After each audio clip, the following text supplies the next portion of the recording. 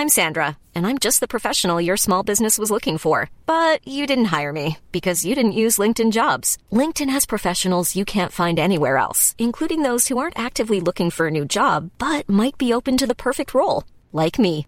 In a given month, over 70% of LinkedIn users don't visit other leading job sites. So if you're not looking on LinkedIn, you'll miss out on great candidates like Sandra. Start hiring professionals like a professional. Post your free job on linkedin.com/people today. Finance wants rice tariffs cut to 0 to 10%. The Finance Department will seek the temporary reduction of rice import tariffs to either 0 or 10% at most, among other measures, to address rising prices of the staple.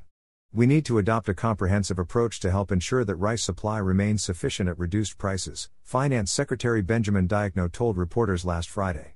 In a fact sheet, the department said it was proposing to reduce the 35% rice import tariff rates, both ASEAN, Association of Southeast Asian Nations, and MFN, Most Favored Nation, rates, temporarily to 0% or maximum of 10% to arrest the surge in rice prices. The government last week capped domestic rice prices for an indefinite period, which Diokno indicated would be temporary given possible supply shortages. Price controls, when carefully calibrated and closely implemented, are effective in the near term, the finance chief said. However, the government recognizes that it also has adverse effects if allowed to linger for a longer period. He acknowledged criticism that price caps would discourage farmers from planting and importers from shipping in the grain, indicating that the limits would only stay in effect until upcoming harvests came in. The reduction of tariffs is forward-looking because the price of rice is going up globally, Diokno added. Executive Order 39, signed by President Marcos Jr. on August 31, mandated price ceilings of P41 per kilo for regular milled rice and P45 per kilo for well-milled rice. Prices in Metro Manila markets prior to the issuance of the order were said to be P42.55 for regular milled rice and P48.56 for well-milled rice. After inflation came in at a higher than expected 5.3% in August, with rice inflation alone rising to 8.7% from 4.2% in July, Socioeconomic Planning Secretary Arsenio Balasacan proposed a temporary and calibrated reduction in rice tariffs.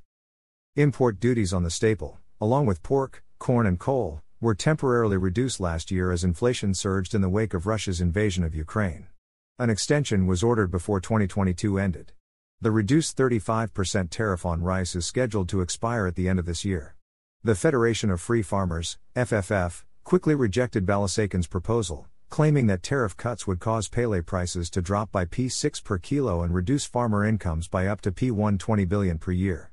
Moreover, government's foregone tariff revenues could reach P12 billion a year, based on current declared values of imports and assuming 3 million tons of imported rice, F National Manager Raul Montemayor said last week. Importers, he further claimed, have long been paying a net 10% tariff by undervaluing shipment values.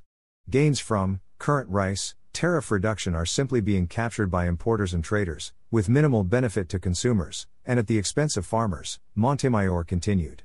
Along with the reduction in rice tariffs, the Finance Department wants the private sector to ramp up rice imports, fully implement the use of super green lanes at the Bureau of Customs to facilitate shipments, and provide temporary exemptions from higher toll fees for trucks that transport agricultural products.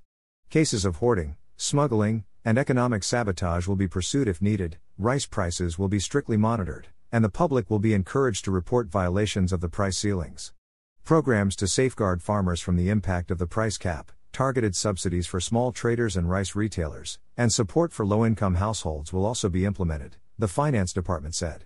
It also reiterated a push to use satellite-based technology and data analytics to get a better picture of the situation for rice and other key crops. To help guide policy decisions, it is important to have timely, granular, and accurate information on the status of the rice industry, Diokno said.